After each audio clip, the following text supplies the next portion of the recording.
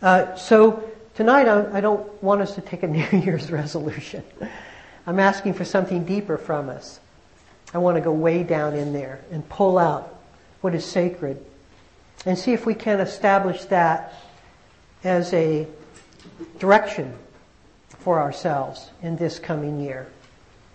And it doesn't matter if you're new to the Sangha or you've been here for years and years.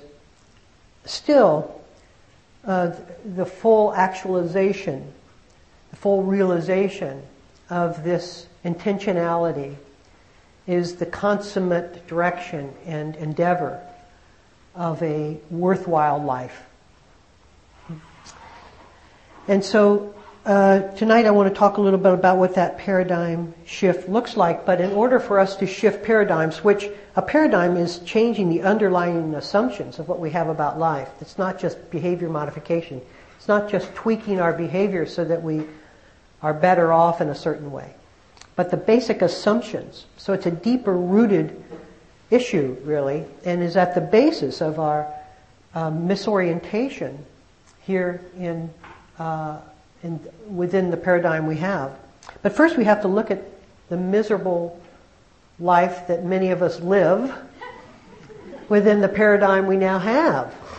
And I know misery is a little bit harsh of a word, probably doesn't fit your particular situation, but it does millions and perhaps billions of other people who are on this planet in the conditions, in the decrepit conditions that many people live within. But regardless, you can see what a life lived within a certain paradigm looks like, within the paradigm that we are now as a culture and as a world embracing. What's the world look like from that? What's the effects of that paradigm? The paradigm of duality, of you and me, of this and that. What does the world look like? And I just read a statistic that perked my ears a little. It said that in the second half of the 20th century, that's after the Second World War, 120 million people died from violence. That should get our attention. But we don't have to look at the historical problems that working within the relationship of life and the way we live it. We can look at the climate. It's my favorite topic today because I think it's the overriding issue of our times. I hope healthcare passes, but by God, the climate, we better do something about it. And so we can see that unless we have a paradigm shift around the way we hold the earth, that nothing's going to change, that we can't tweak our behavior a little bit and expect us to come out of this thing in any kind of healthy way. It takes a complete shift of the way we're doing something, not an incremental adaptation. Incremental adaptations don't work for this kind of crisis that has befallen us. And so, hopefully, within each of us, as we realize the problems that have both been generated historically from this paradigm and the ones that are currently being faced, there's an urgency within us. I hope so. An urgency that feels not impatient, but passionate about changing the conditions and qualities of life so that this world can hold 6 billion people in some kind of harmonious way. And I was reading, one of you gave me a book review of it was a New York Times book review of a book called The Paradise Built in Hell. It is really a fantastic, it's just an amazing book. I haven't read the book, but plan to.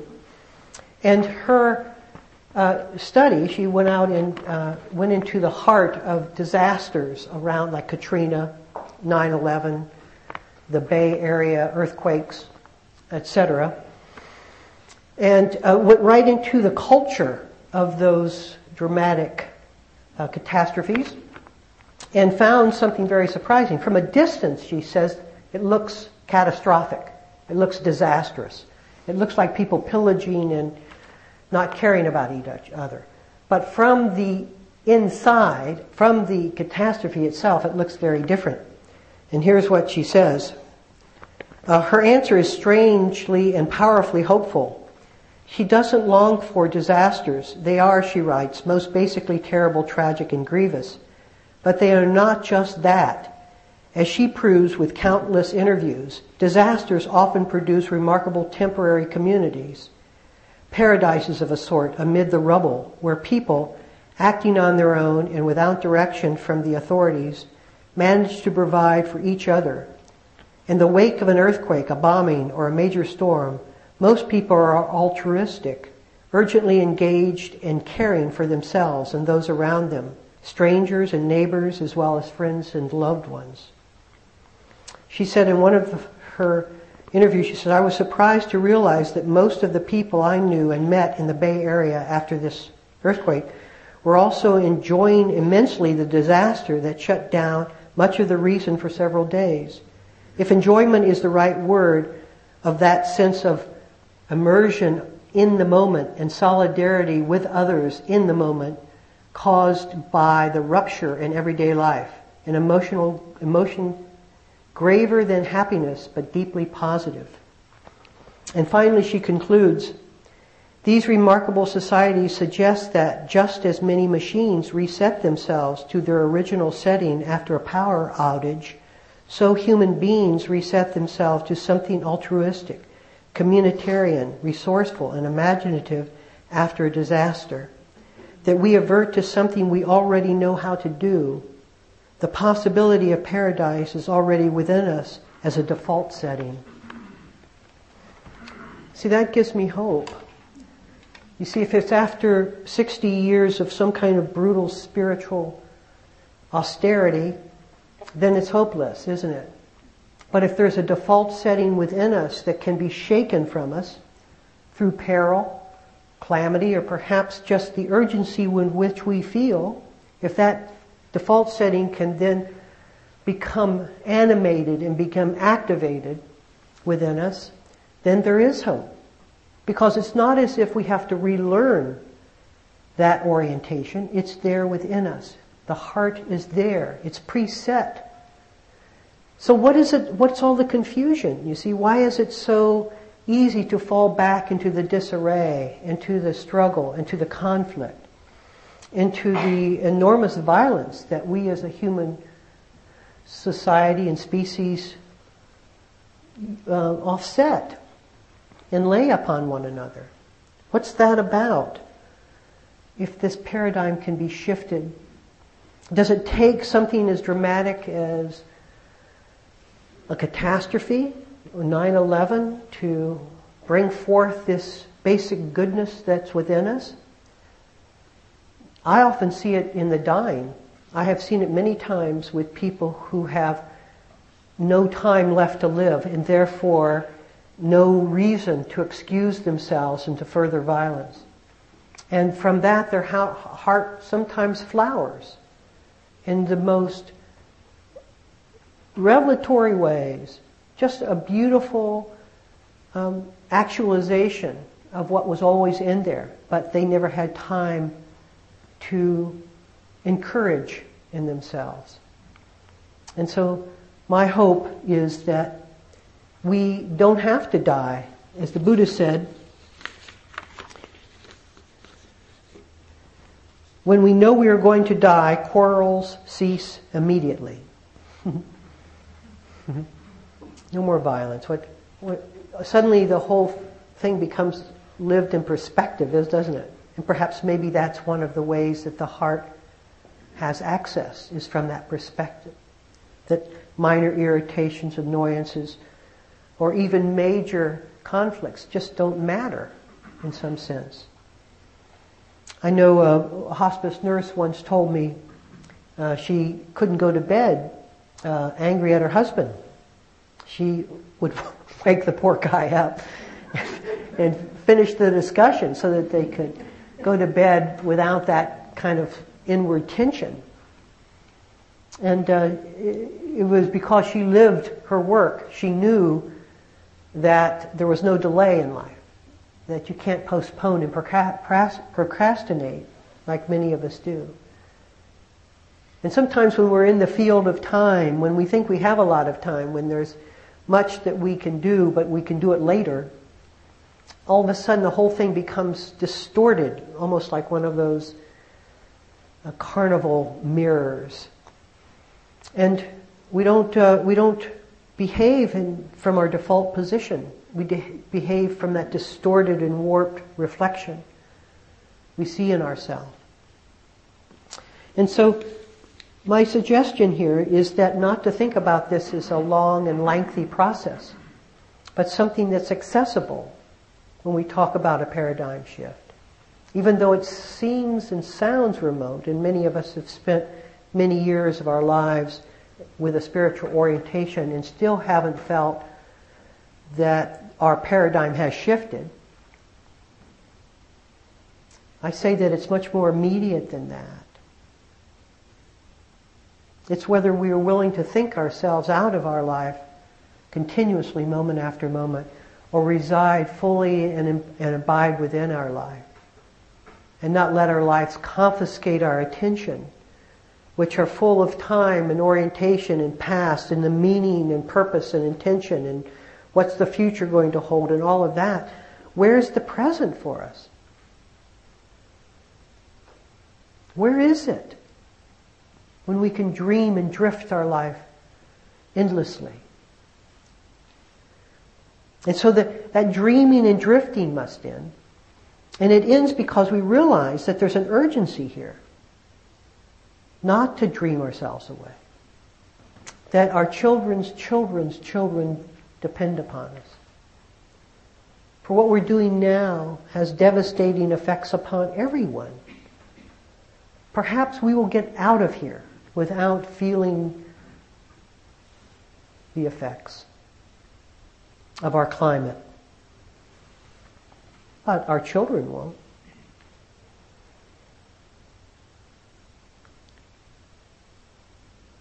So to end this self-centeredness, and it cannot happen through behavior modification. It's not a tweaking. It's an urgency.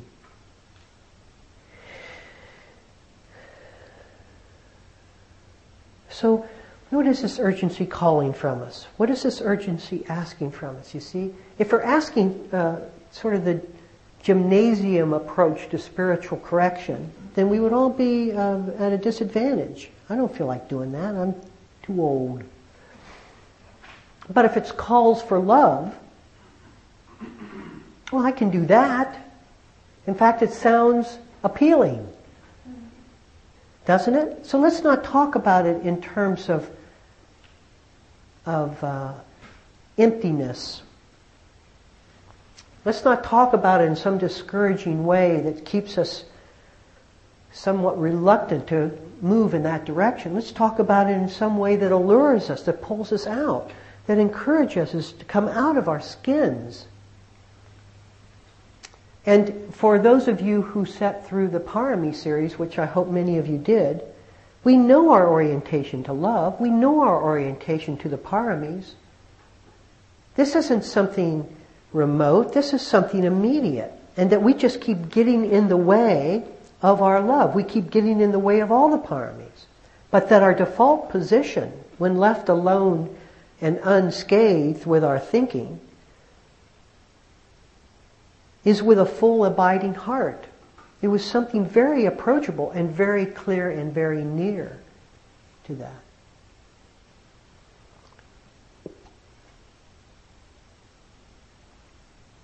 And so let us use the lessons that we learned last year. I mean, I spent a year doing this Parami stuff.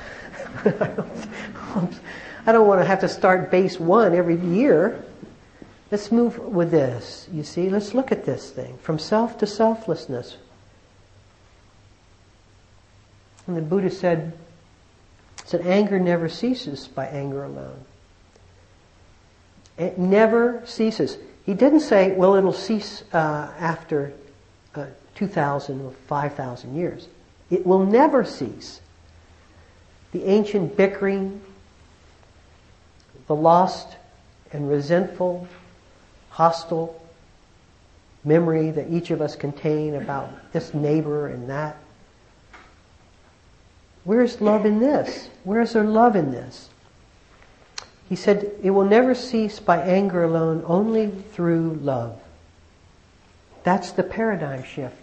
That's why Buddhism, in the heart of hearts, is such a orientation to simplicity, such an orientation to quiet, because we cannot find love in noise, in our thinking, within the dimensions of our thought travel, in the trance of our thinking. But in quietude, in simplicity, in the willingness to show up for our life. Where do we think love resides? Is it in the past or the future? Is it something that, some abstract idea that I can conjure up in order to at some point be loving? Or are we going to find it now? And if we don't, it will be never found. And some of us are so afraid of finding it because it might disturb us somehow. It will disturb you. But if your life was working so well, if all of our lives were working so well, undisturbed, well, we wouldn't have to bring this subject up. We have to disturb ourselves.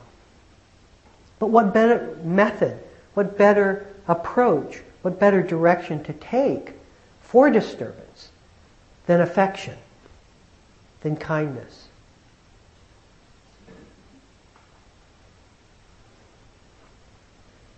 So in the meditation, we start with kindness. That's what I love about, if anybody has been paying attention, even in the beginning class, from day one, we sit down, and as we follow our breath, and there's that attitude of self-dislike and self-recrimination that we have about not being able to follow our breath and what's the matter with me and all of the inward talk, that immediately is addressed. That's immediately addressed. So from day one, the approach to this thing is towards self-kindness, is towards opening and expanding the delivery of our heart to ourselves and through ourselves, not in spite of ourselves, not surmounting ourselves, but through ourselves. Through ourselves, the channel is open.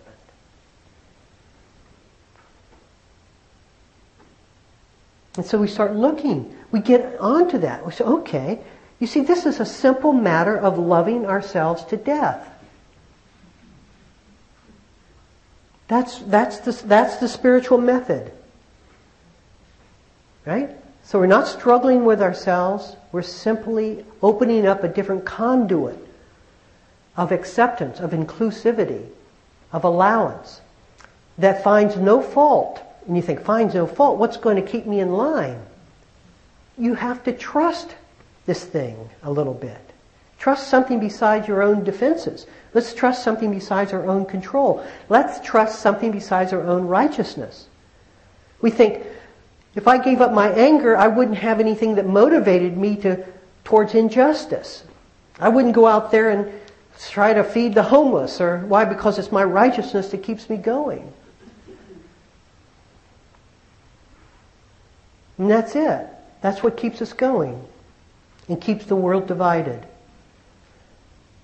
What, we don't think if we gave that up that there would be anything that motivated us? You see, in love has its own value system.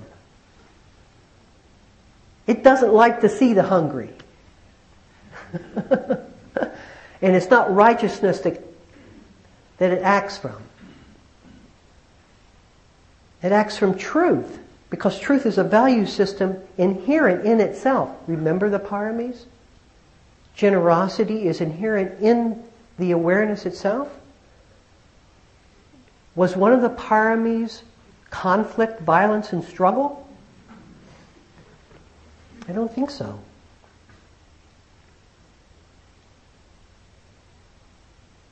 But we don't trust it. We think we would become apathetic. The clearer we see, the more our heart engages in what it sees. The more it wants to remove suffering from the world. The clearer it sees. And the clearer it sees means the less confusion it's under. And there's no confusion like the paradigm we're in. Believe me. We exist in a virtual reality of our own making. Very little heart in this. Which means what? We live within an unconscious darkness, controlled by the sentences we tell ourselves and project upon the world. How can love find its way into that? How can love meet anything within that darkness? Because the definition of love is light.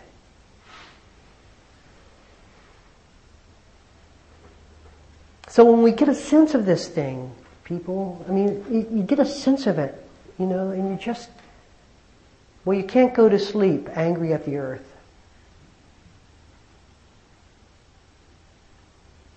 That you can't go to sleep angry at your brother and sister. You just can't do that anymore. We just can't do that. We can't keep leaning in that direction. This requires something much deeper from us, but we have it accessible. Let's just try it. Let's just be willing to try it.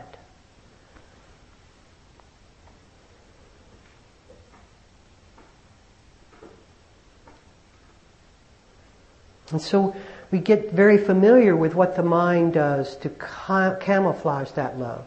And the mind talks its way out of connectedness and then talks its way into separation. And so the mind thinks it has to overcome a problem, or it has to differentiate the problem even further, or it has to oppose the problem, or it has to cultivate something so that it can have the ability to overcome the problem. And so the mind constantly talks from a fear and desire language of not being enough and scarcity and what it needs to overcome and what it needs to surmount. But the language of love doesn't do that. You see, if each of us just for this moment could feel how the air touches our skin. Okay?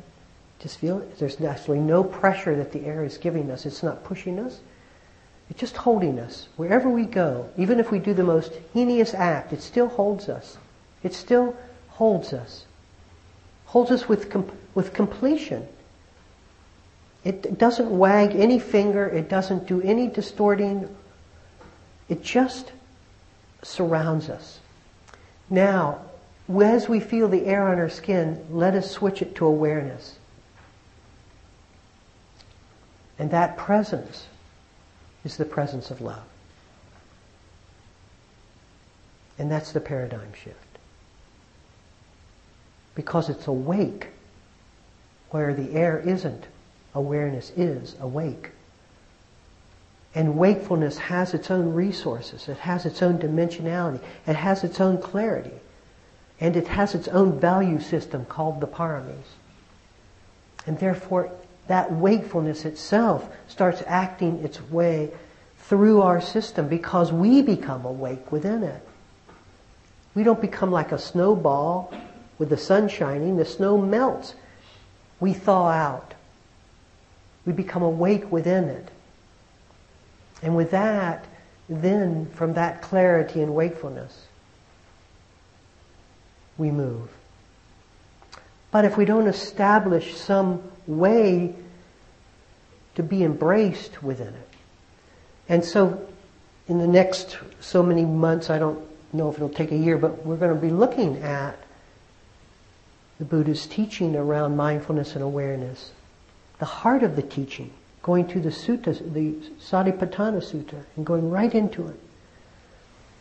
Because if this thing doesn't hold potentiality for all of us, if this isn't a system in which we can start as ignorant as we start, but we keep the intention to make this thing bloom, because we just don't have time any longer to pretend that life will live forever.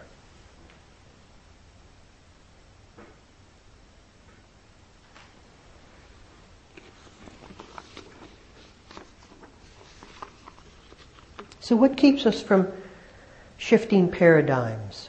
What keeps us in such a remote and distant land where we perceive like the opposite ends of the binoculars from a distant and objects. Everything meaning something to me. Everything is about me. Feeling the impact emotionally, individually, in isolation from everything else. How can that possibly be the way life is? How could everything have started 13.5 billion years ago from a single thing, exploded outward into differentiation? Wouldn't that single thing still be a single thing even 13.5 billion years later? Maybe there's confusion because we've all been scattered across the infinite distances of the universe, but inherent within each thing is the common denominator of us all.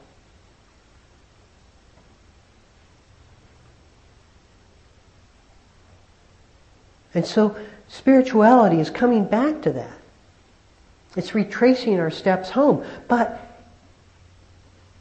the echoes of the Big Bang are still here. The microwave echo is still here. And so too is the common origin. No matter what the distances are between us. And so the default position is where we can take trust and is where we can land. So what is it that seems to keep us from this shifting of paradigms? Well, unfortunately, we're not finished in the paradigm we're in. Many of us haven't played out our need for control and our need for individuation within the paradigm we're in. And so we keep trying to milk the pleasures out of this system. It's like we're playing the game. We have the visors on us, and this is virtual reality game. And it's just so enticing that we've forgotten the reality that we left when we put the visors on. And we just see more and more avenues to treat ourselves within this new reality. And so we do. We give it a full effort. And so when we're asked to come to love, it sounds, well, that's fine as long as I can do it as an individual. But you can't do it as an individual because love isn't individuated. It's the fact that things are together is love. It's not that I'm going to be loving as an individual because the individual and love are inversely proportional to each other. Think of little L and big I. If the I is big, then the L is small. You may muster up enough emotion for your family, but then only conditionally. But if the L is big, then the I is small. And then there's a vast room to explore here. Because if we're willing to move to the default position of love, then you find that there's not much room for your cantankerousness, for your struggles, for our conflict, for our complaint and judgment. That erodes. And when we take that away, there's nothing left. We were a smokescreen of complaint. So we're not trying to eradicate anything that was true. We're just letting ourselves release all the untruths, the way we speak, the way we condemn, the way we judge, the way we conclude. See what's down there. See what's down there. After, it's like let's look behind the Wizard of Oz. Let's pull the screen and see what that thing is up there flashing around you in a baritone voice. I'm going to pull. I would have been the first one. What the hell is that thing? So I don't want to stop where we assume the truth to be. Why do you want to stop there? You stop at yourself? Just because you're loud, you're going to be convinced in your loudness that you're saying something important and not disturb it? I say, well, let's look a little deeper than that. It needs disturbance. Because if it's just sound, and that we're taking ourselves as fact because of the sounds we make, what's it like? Let's be a little risky and see what we're like when we're quiet. Let's see what shows up when we are quiet, when we're still. How about that's a challenge? That's a challenge. See if there's a big A, awareness, and when there's a small I. You see? Look at the ratio, the proportionality of awareness in self. Get that one down so we know why we're obscuring and how we're obscuring that which is always present. We yell our attention away from it.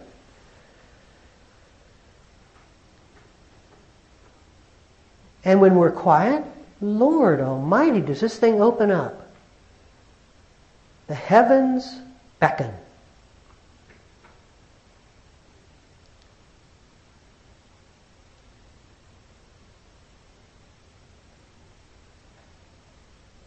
Who wouldn't want to know that?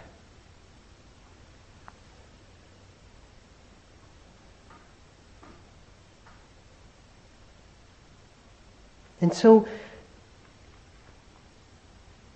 let us look if we don't feel finished as a person, if we feel incomplete as a person. Is that just a feeling about ourselves as a person? Is it what is that based on? What's incomplete about us now? Because the air that surrounds us, the love that surrounds us, the awareness that surrounds us doesn't think we're incomplete at all. Either it's my opinion of my incompleteness, because it's not being shared. My awareness doesn't hold it. Awareness just seems to caress, where it should be encouraging me to gain or become or do something better myself. So awareness doesn't do that. So which voice am I going to listen to? That which holds me respectfully, appreciatively?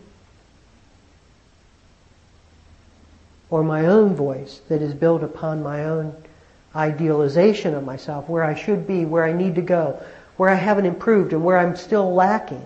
And what are those things based on? It's based on a feeling I have about myself. And I can't even be with my feeling enough to even know what that feeling is. It seems so real that I'm incomplete. What about the sense of incompleteness? Let me look at it. Let me just see it. Good Lord, why are we behaving this way? Because our thoughts are telling us to?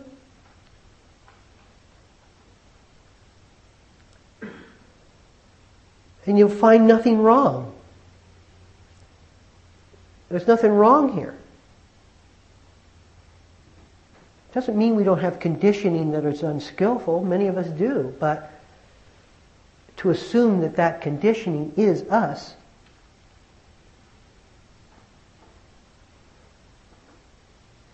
person is always more than the sum of their acts. They cannot be defined by their actions, not who they really are.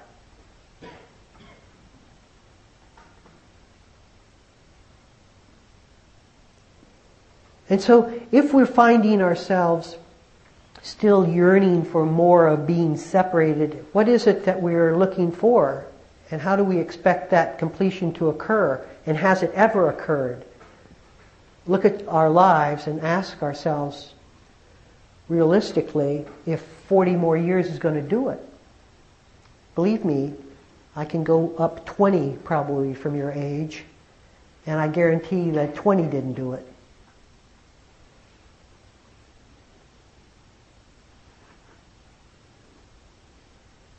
So I say that we realize that we're running out of time, and we just don't have the right orientation to the problem. I don't know why it takes us so long to learn that. You think, wait a second here. Maybe I'm not such an awful person to begin with. Maybe it's just that's my programming. And that's allows us to finish this work, this self-individuated work that we all feel we have to do, that keeps this paradigm firm and entrenched within us.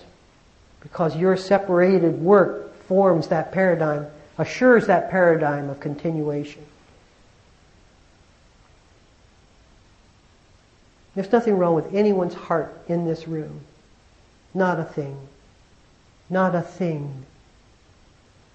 Even if I had the ability and the mastery and the power to change something in you, you know what? I wouldn't. Not a thing. At least I'm clear enough to have seen that. And so I'll leave you alone.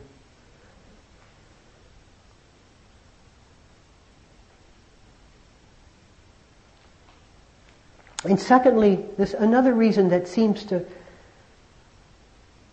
constantly be a filter for us, and to keep our love obscured and to keep us entrenched in this paradigm, is our doubt. We have such strong doubt in this culture. Doubting is, there are people who want to come here and speak, who I want to let them speak, because they're going to tell you about the spiritual journey being so elaborate and long, and jhana practice and all these and you'll say to yourself, because your doubt loves hearing things it can't possibly do, I can't do that. So I'm going to take a very humble and passive seat to this whole equation of spiritual transformation, because I can't do any of that stuff. That's for the Olympic spiritualists. They meet up there in Vancouver soon. I can't do that. So I won't let them speak to you. I've told many of folk who've written books, oh my God, because you'll just hear it as doubt. And you don't need it. You don't need the doubt, but you don't need that extra, because all it does, believe me, I've lived with it. You need a clear, simple message right to your heart. Let's get all the clutter away from this thing. If they want to clutter their rooms, fine, let them do that. That's not my... But if you come here, I'm going to give you a simple method. Simple. Like stop doing what you're doing.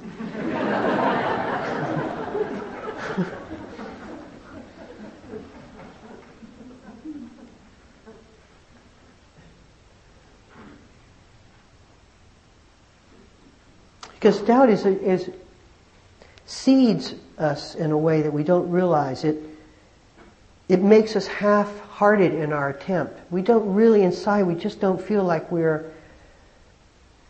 that we can rise to the occasion of what's being asked for. It's something's being asked for that we just don't feel that's in us.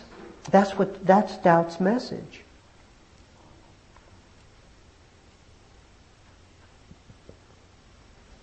I'm not ready yet. So, in order to continue the tradition forward, we'll say you have lifetimes to do it. So, you can play around. Except, how many lifetimes have you already played around? So you don't have any reference. And if you were 10,000 or 1,000,000 more lifetimes, how would you know? Well, I can play around. Well, you scratch your head and you say, wait a minute now. I don't know, I'm fooling myself. This could just be one big echo. Just carried over. And it's just my doubt that procrastinates and prolongs. So we need to look into this thing called doubt and to end it. It's not to our advantage. And if you find yourself doubting your ability in this practice, how can you doubt your heart? How can you doubt that? How can you doubt what's intrinsic within you? How can you doubt the disaster community's response?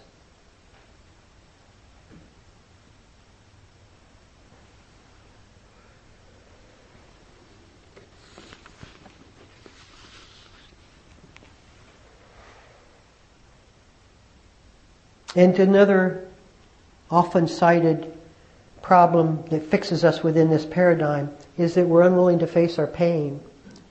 It's self-generated. We still want to blame our difficulties onto others. The lawyer who didn't, the city that didn't fix the curbs. We're realizing that this is a closed system here. That our response to external situations is our response. And our response is determined by us. And that which is determined by us is not someone else's job to fix. It's ours to hold, to be accountable, to be responsible for. And if emotions pull us around, then where is our practice in that?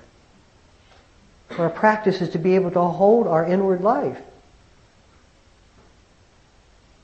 without seepage.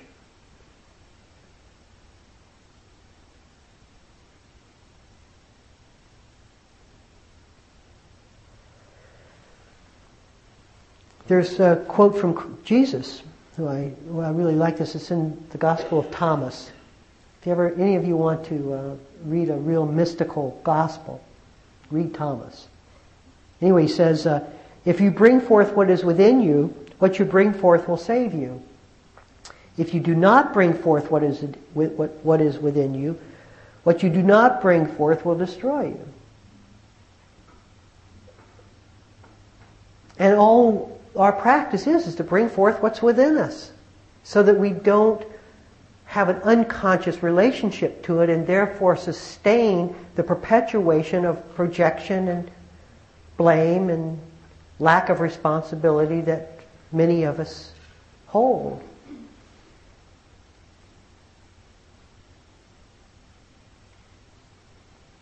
So you even find it in the Christian scriptures. I mean, it's coming at us from all direction, and we're going.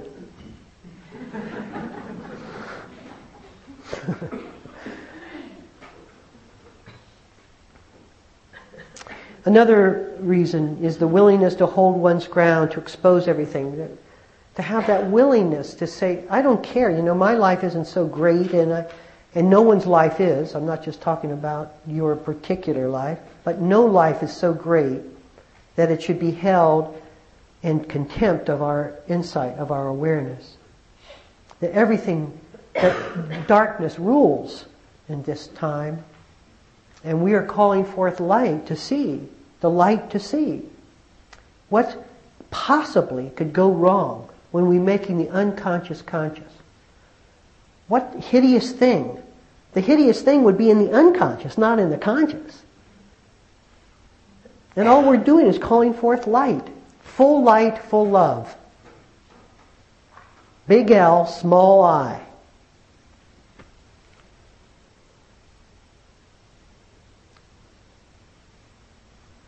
That's all.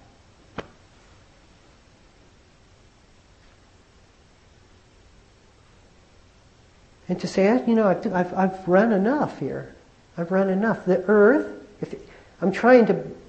where we stop, maybe we won't stop because of the pain we're in. How about the pain that we cause others? Well, maybe that won't even stop us. Well, how about the pain we cause the earth? Well, maybe that won't even stop. Then I think we're hopeless. But if we think, okay,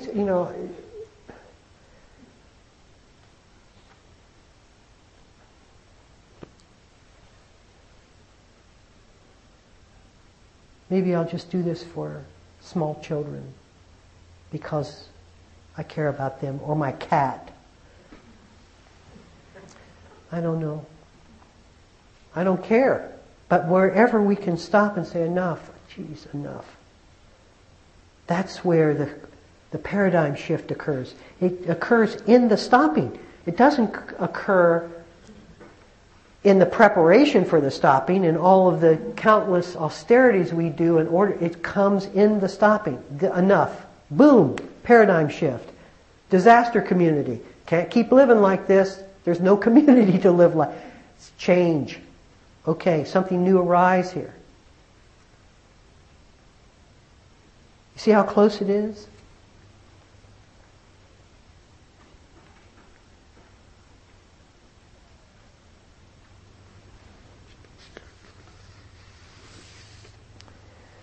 The willingness to awaken love rather than conflict. That's what we're doing. So maybe that's not interesting to you. I don't know. I hope it is. Maybe you can find it in your yoga or your church or whatever you do. I hope you can. But that's what this meeting will and will always be about. Because we don't have time. And because this shift of paradigm, when we see conclusively that we have nowhere else to go, there's no other salvation available to us. Nothing's going to fix us.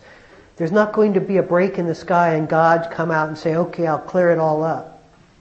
Not going to happen. It's got to come from us to the situation. And when we realize that total responsibility, then we get very sober. And maybe we have to go through about 2 or 3 more elevated degrees of temperature before that shift occurs and we're in a disaster community. And our hearts are finally the default position.